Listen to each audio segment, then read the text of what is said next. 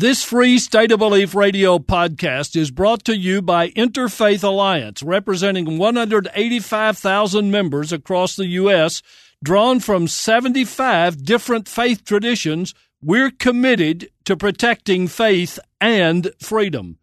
Find out about the work we do to protect the boundaries between religion and government and unite diverse voices to challenge extremism and build common ground by visiting our website, interfaithalliance.org. Whether you care deeply about minority religious rights, school bullying, LGBT discrimination, the influence of religion on politics, or the influence of politics on religion, Interfaith Alliance is working on initiatives you'll want to support. Learn more and become a member at interfaithalliance.org.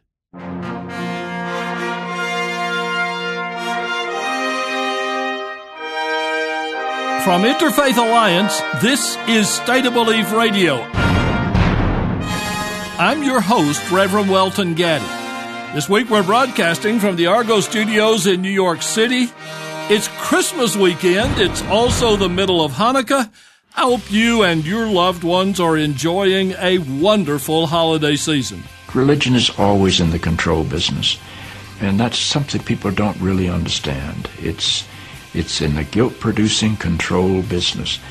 And if you have heaven as a place where you're rewarded for your goodness and hell as a place where you're punished for your evil, then you sort of have control of the population. For decades, one of the leading voices in progressive religion has belonged to Episcopal Bishop John Shelby Spong.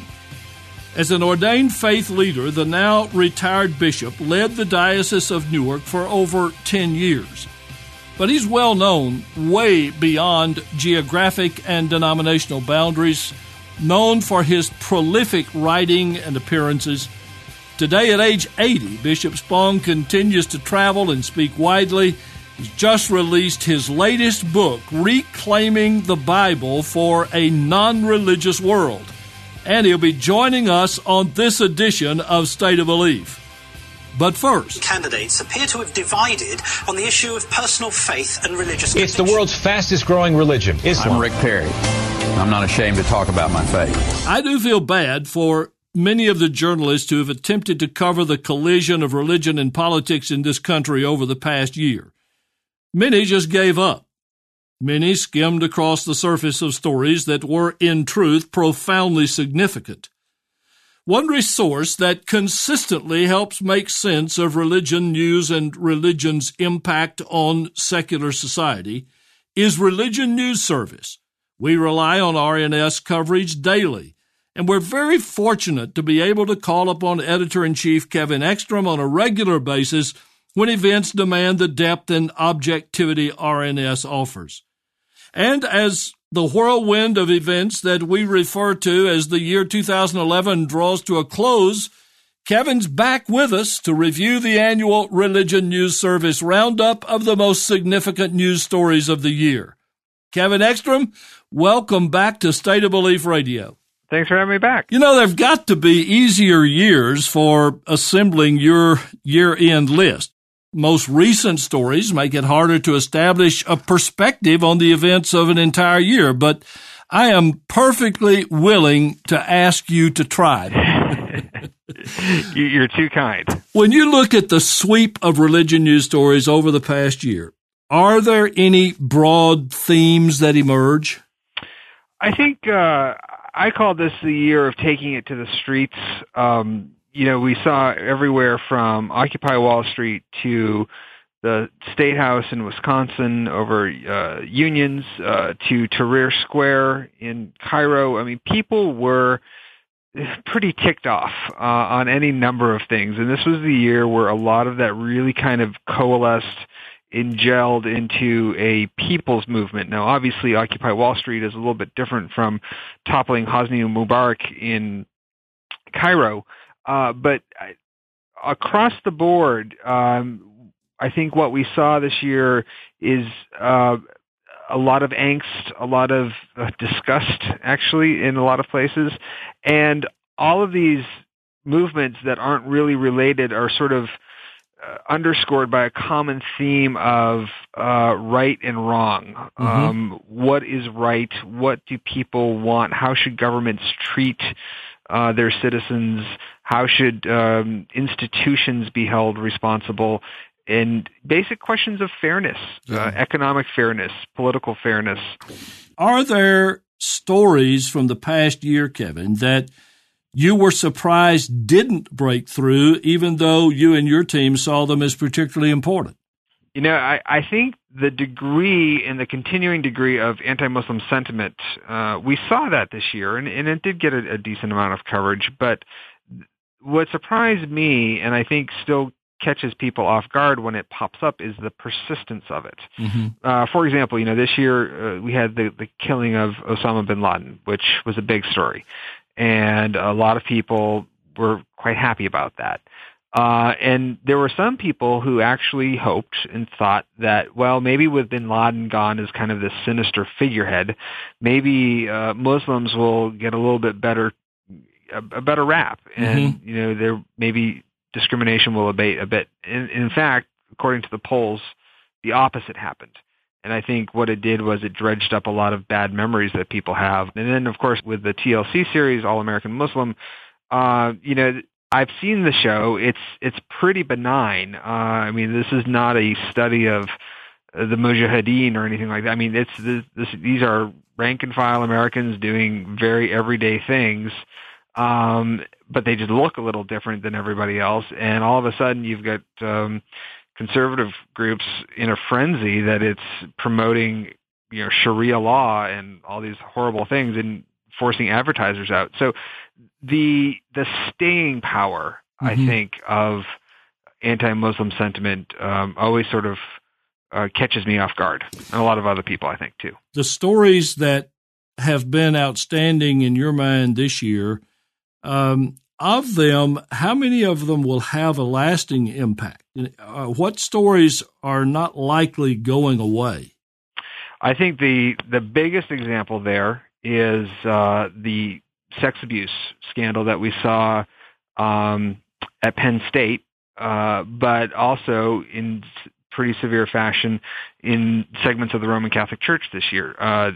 We are creeping up. We're just 2 months shy of the 10th anniversary of the church sex abuse scandal kind of erupting in Boston back in 2002. And at the time, it would have been hard to imagine that we'd still be talking about it in 2012. But here we are. Is it your sense that religion is likely to continue being as widely misused for political purposes in the year ahead as it has been in 2011?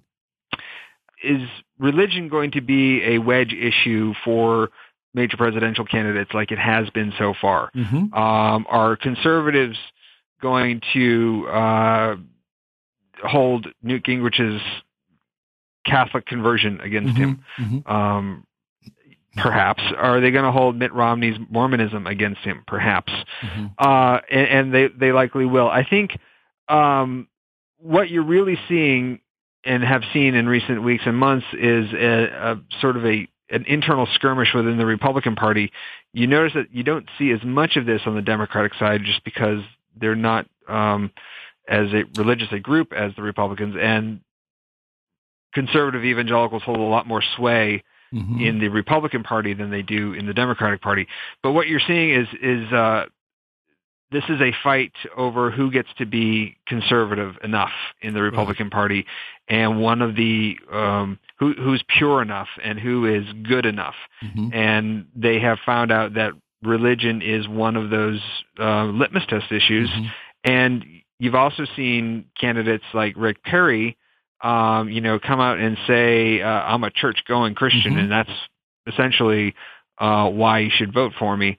Are you going to see more of it? I think so. I think it probably will abate a little bit the further we get away from the primary season. I think this is a lot of internal Republican fight over who gets to drive the bus. I couldn't document this, but I think that history would say that religion stays a big factor up until about the time of the conventions, and there's some good bit of religion there, and then that subject begins to wane as other pressing issues come about. I happen to think that we're going to see Obama's Christianity reevaluated again, and we're going to see probably some more of the Obama is a Muslim kind of assertions. So I think it's a bipartisan offense. Right, and I think, it will be interesting to watch the president in the next year as he's running for a second term, because one of the things I noticed in sort of looking back over the year is when he has talked about religion, he has talked about it in a much more personal way than he was a couple years ago. And we really started seeing this just about a year ago when he lit the National Christmas Tree in 2010. So, and he talked about the birth of the Savior, and he's referred to Michelle and I as Christians. And that was sort of the public rollout of Obama's personal faith on the public stage. But you saw it a lot more this year at the National Prayer Breakfast. He talked about, I don't care what people say about my faith is genuine. And at Easter, he talked about finding salvation at the foot of the cross. I mean, very explicit Christian terminology that you didn't always hear from him, but you've heard more from him. And now, is that a political move, or is he just more comfortable in his skin? I don't know. But I think what the White House has learned is that if you don't define yourself, you allow others to define you. Right. And I should be clear that it doesn't bother me at all that religion gets used to define an individual. It just shouldn't be used as the quality of an individual that would cause voters to accept that candidate rather than others. Absolutely. Well, Kevin, take a guess, if you will. What issues are we likely going to be looking at a lot in the year to come? It's going to be a busy year for the Supreme Court. Two big issues. One, the health care law. They're going to be hearing that, I believe, in March, and they will have to have the decision out by the end of June. A lot of religious groups are really interested in that, and conservative groups especially working actively against it. But, there's a lot of groups that are kind of caught in the middle.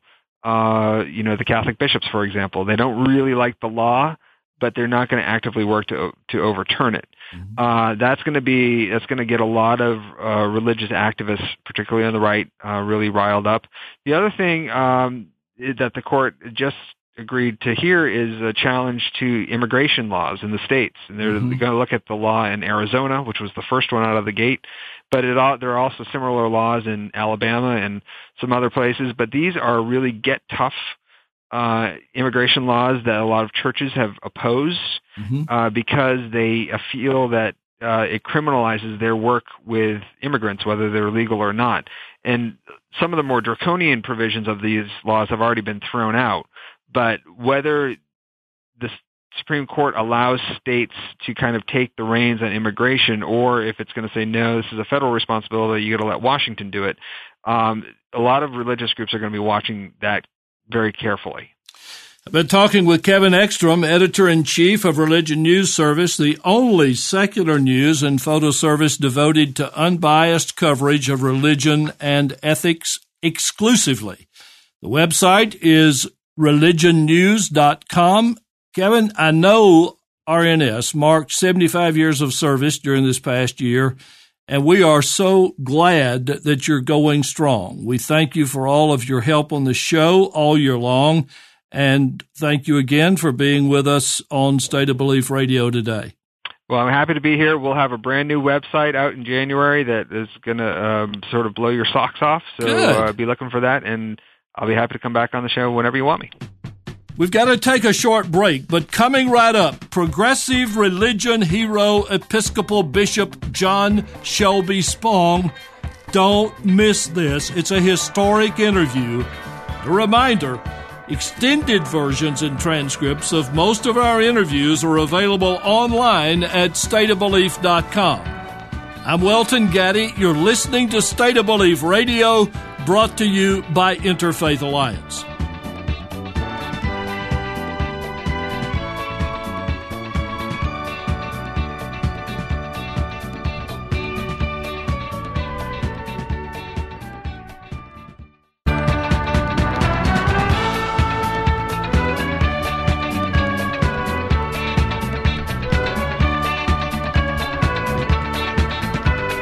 Welcome back, everybody, to State of Belief Radio. I'm Welton Gaddy.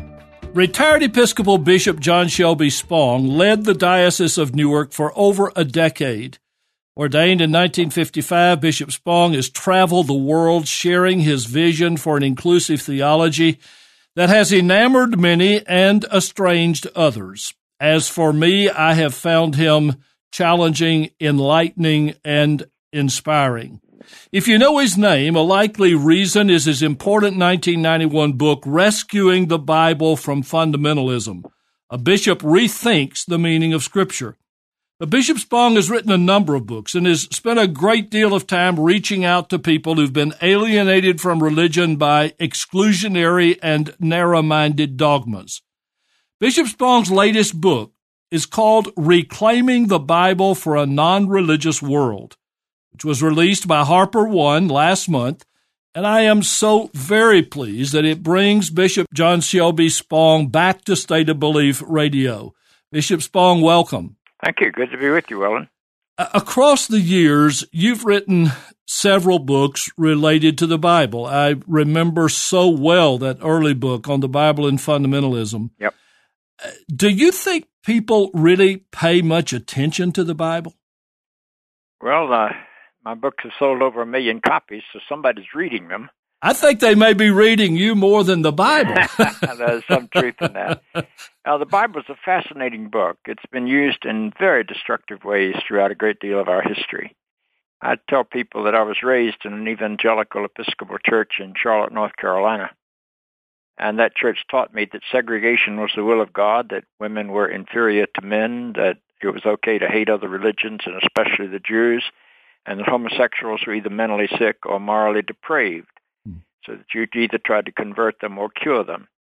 And it quoted the Bible to prove all of those things. Well, if you want to be literal, I suppose you can find a text in the Bible that can prove almost anything.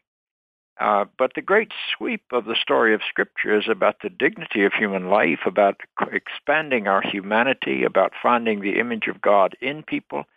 And I don't know how you can do that if you're constantly diminishing them and using some sort of religious source to justify your prejudices. Yeah.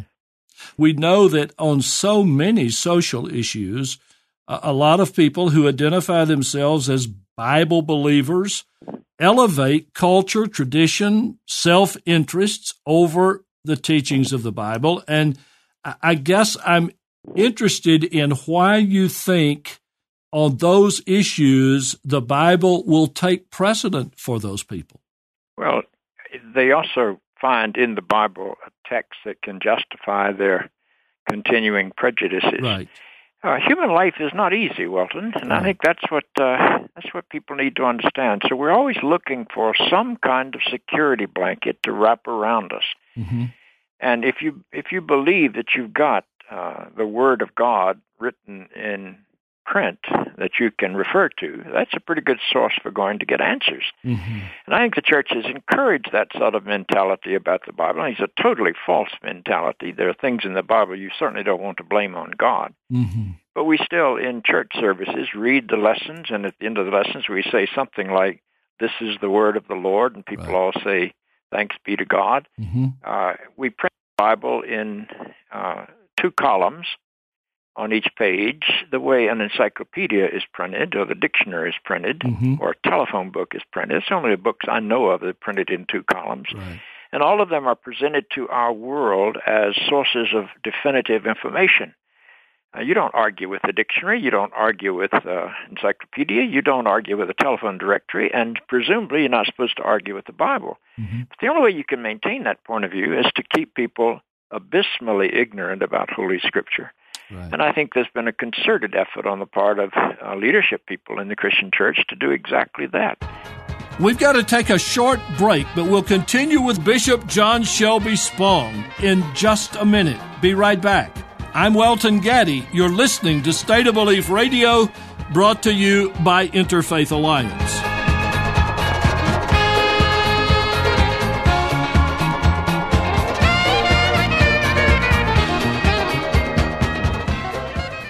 This free State of Belief Radio podcast is brought to you by Interfaith Alliance, representing 185,000 members across the U.S., Drawn from 75 different faith traditions, we're committed to protecting faith and freedom.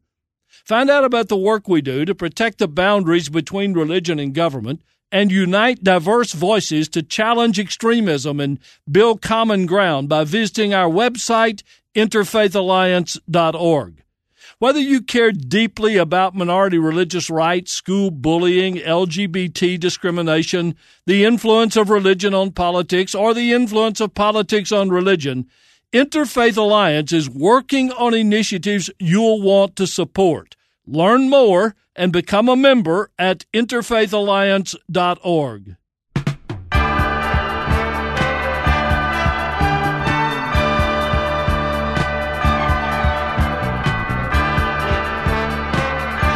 Welcome back to State of Belief Radio. I'm Welton Gaddy. I'm talking with Bishop John Shelby Spong, his new book, Reclaiming the Bible for a Non-Religious World. I made a talk to the Hemlock Society several years ago, and that's the group of people that wants to make a case for people having the right to determine if and when or how and when they will die. I don't guess there's any if about when we're going to die. It's just going to happen to everybody.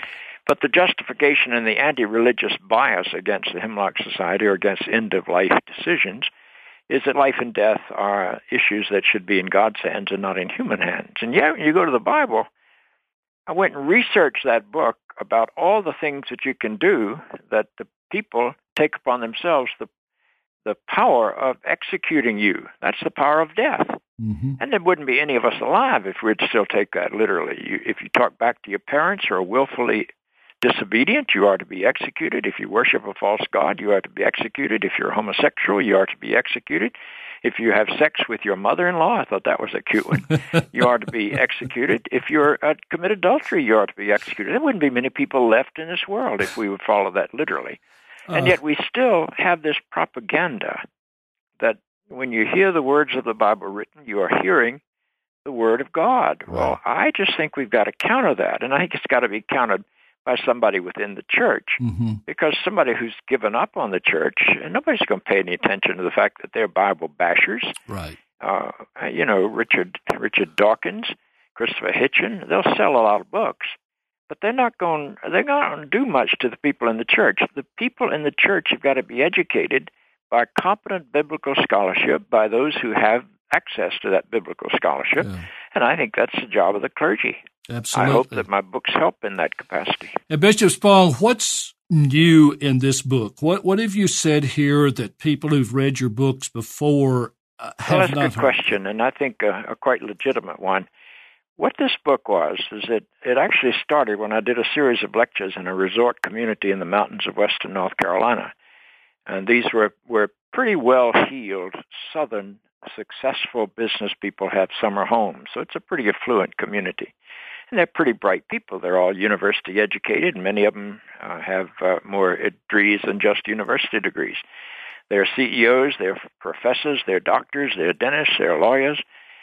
And yet, when they came into this resort community, as part of the entertainment, we had a lecture series, and I did a series of lectures up there every year for about 8 or 9 years on the Bible and how it came to be written. And I found these brilliant people totally unaware of the origins and history of the Bible.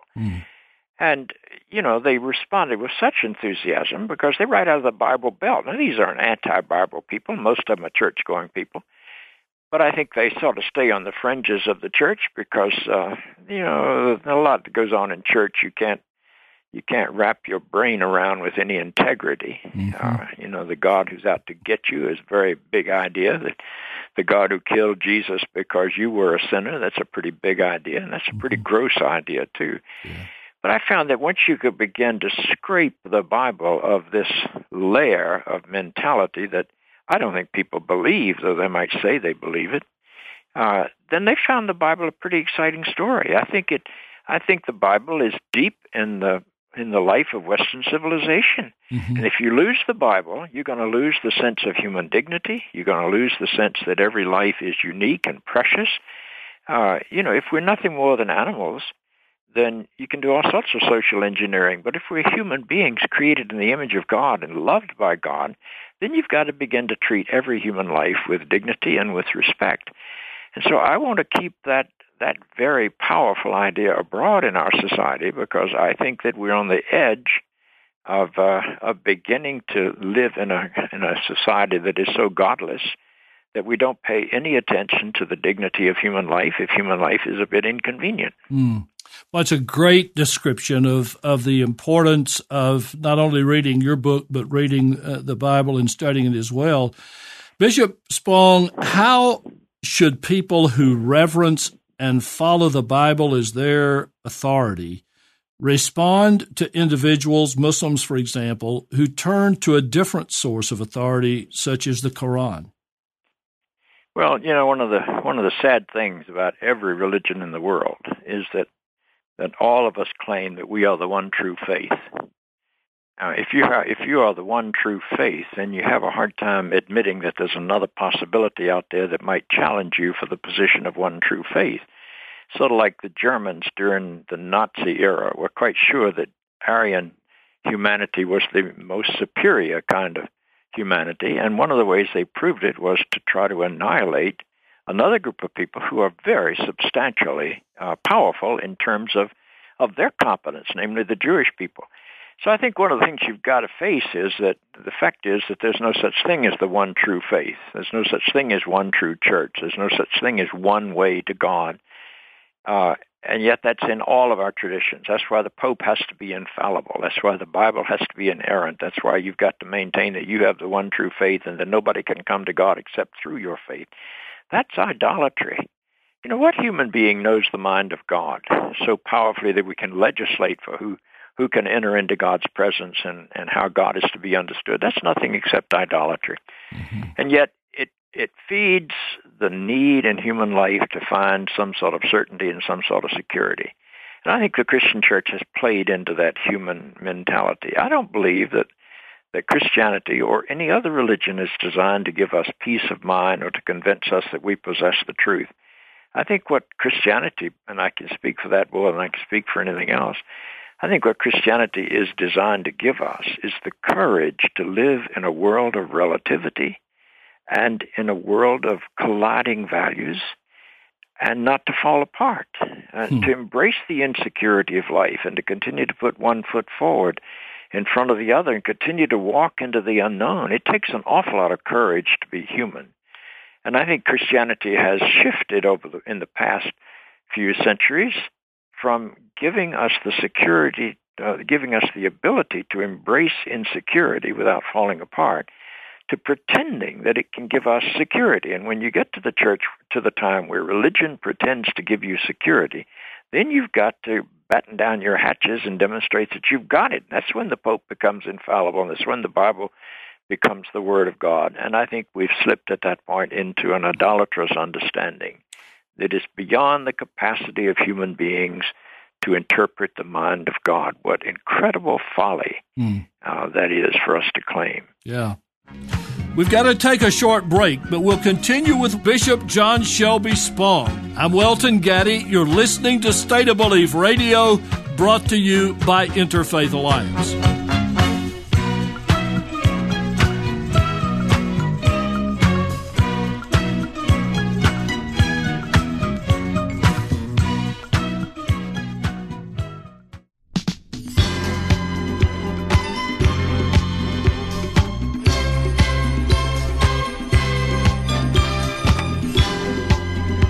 Welcome back to State of Belief Radio. I'm Welton Gaddy.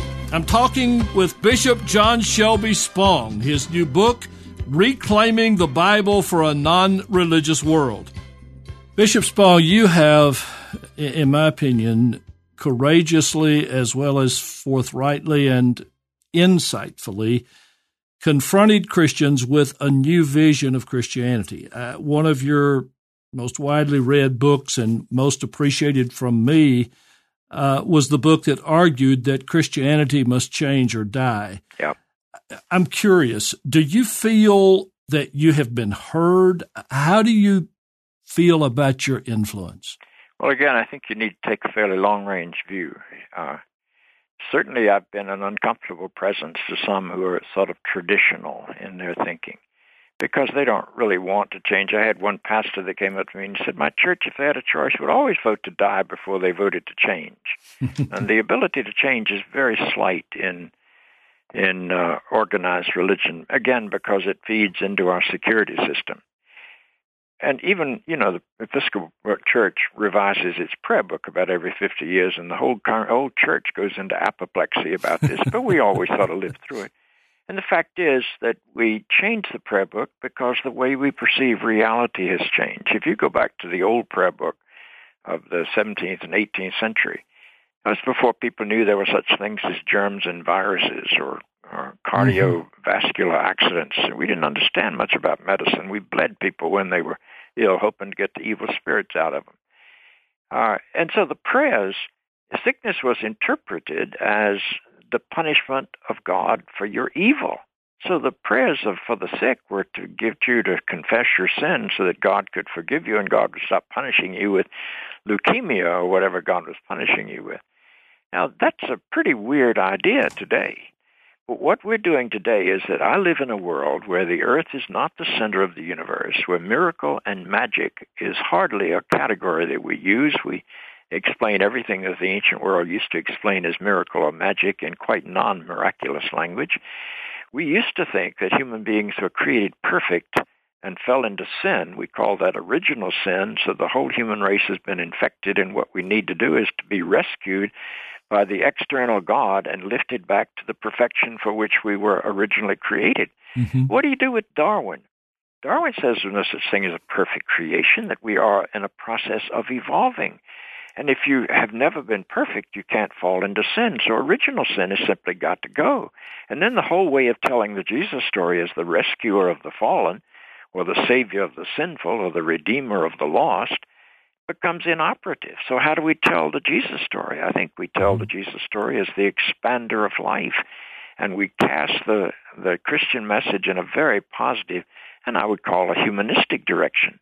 And I think that's exactly the direction that it should go in. Yeah. If you read the fourth gospel, and that's my present study, and if I write another book, it's going to be on the fourth gospel, but if you read the fourth gospel, it's a gospel about life. It's not a gospel about religion. The purpose of Jesus is to bring life and to bring it abundantly. John's gospel ends up in the conclusion by saying, these things are written that you might have life. I think that's where the focus of the Christian church has got to be. We've got to get rid of sin and begin to focus on life. Now, I don't mean to suggest, and there's always a quick fundamentalist who's ready to say this. I don't mean to say that there's not a great deal of human evil. I think human beings can be as evil as any creature, far more evil than the animals to one another. And animals don't do genocide. Human beings do genocide. Animals don't become alcoholics. Mm-hmm. Human beings become alcoholics. But I think that what we have called sin is simply the baggage of our evolutionary history, that we are survival-oriented creatures. And as we make our survival the highest value of our lives, that means we're radically self-centered. I think what Christianity has got to do is to take us in our survival-oriented mentality and lift us beyond it into the capacity to live fully and even to give our lives away. And that's when I think we can tell the Jesus story in a much more powerful way. Needless to say, I love what you're saying, but it has caused a lot of critics. It has developed a lot of people who think you ought to be out of the church rather than in the church. Yep. I'm curious, how do you respond to your critics? Well, I hope I outlive them and outlove them more than anything else. And maybe not in that order. I think it's better love them first and then outlive them. And I don't mean just by living longer. I mean by living in a quality relationship. Right. I think that's the best way to deal with your critics. Right. And most of the criticism, Welton, that's come to me has not been on theology because I don't think people think about that much. Uh-huh. The place I've gotten hostility, and I've had 16 valid death threats in my life, but they've come out of the struggle for human justice. They've come out of participation in the civil rights movement. They've come out of walking with women and breaking down the barriers against women. They've come with walking with gay and lesbian people and breaking down the barriers. That's where the hostilities come from. I don't know a lot of people that want to argue a great deal about the creeds. And I can tell you that within the last 3 months, I've delivered major addresses at 3 theological seminaries. And what I've done is to say we've got to get rid of words like Savior, Redeemer, and Rescuer to describe Jesus, because that's based on an anthropology that's pre-Darwinian, and it makes absolutely no sense in a post-Darwinian world. And besides that, it's not even biblical. The word Savior doesn't appear in the biblical story until Luke's Gospel, which would be the 9th decade, and it appears in the Magnificat, the song that Mary sings, and she's talking about God, my Savior, not about Jesus. Savior is not a New Testament word. Yeah. And yet that's what we've done, and we've done this idea of Jesus as the Savior based upon, I think, bad anthropology of saying that what we are is fallen sinners. I don't think we're fallen sinners. I think we're incomplete human beings. I want you to know that some people will be listening to this conversation on Christmas Day, and so I want to ask, what Christmas message do you have to share with us this year? I think the beauty of Christmas is that the claim that's being made is that it is in human life that God and humanity come together. If you want to be divine, you have to become deeply and fully human. The pathway into divinity is to become fully human. And I think that's what the Christmas story is about. I don't think it has a thing to do with biology. I think it has to do with people had an experience in a man named Jesus of Nazareth that convinced them that he called them to a dimension of humanity that human beings alone could never have created. And so in order to tell that story, they developed the mythology of the virgin birth because they lived in the first century. They didn't understand about reproduction. They thought that the whole life of the human being was in the sperm of the male. They thought the male simply planted that life in the womb of the female, and she nurtured it like a farmer plants his seed in the soil of Mother Earth, and Mother Earth nurtures them. But that's the way we understood life. In 1724, we discovered that women had an egg cell. That was a brand new discovery. And that means that from that moment on, you can't tell the story of the virgin birth. It doesn't make sense, because what you have at that point is that every life is the creation of a male and female, a sperm and an egg that go together. And so even Jesus of Nazareth has to receive 50% of his genetic code from his mother. And you know, the Roman Church had a hard time with that because they had this doctrine of original sin, and the reason that Mary could be the mother of Jesus is that she didn't pass on the sin of Adam to Jesus, and he could be born as the sinless one. Well, that doesn't work after you understand that women have an egg cell. And that's why we had to declare Mary immaculately conceived in the 18th century, so that she could still be the mother of the sinless one. Christianity adapts to knowledge. It doesn't do it comfortably, but it does it if it has people within the church who love the church and are willing to take on the flak to keep the church relevant to the modern world. And I think that's a vocation. And I just love Christmas. I think it's a beautiful and wonderful season, and I think people ought to celebrate it with gusto.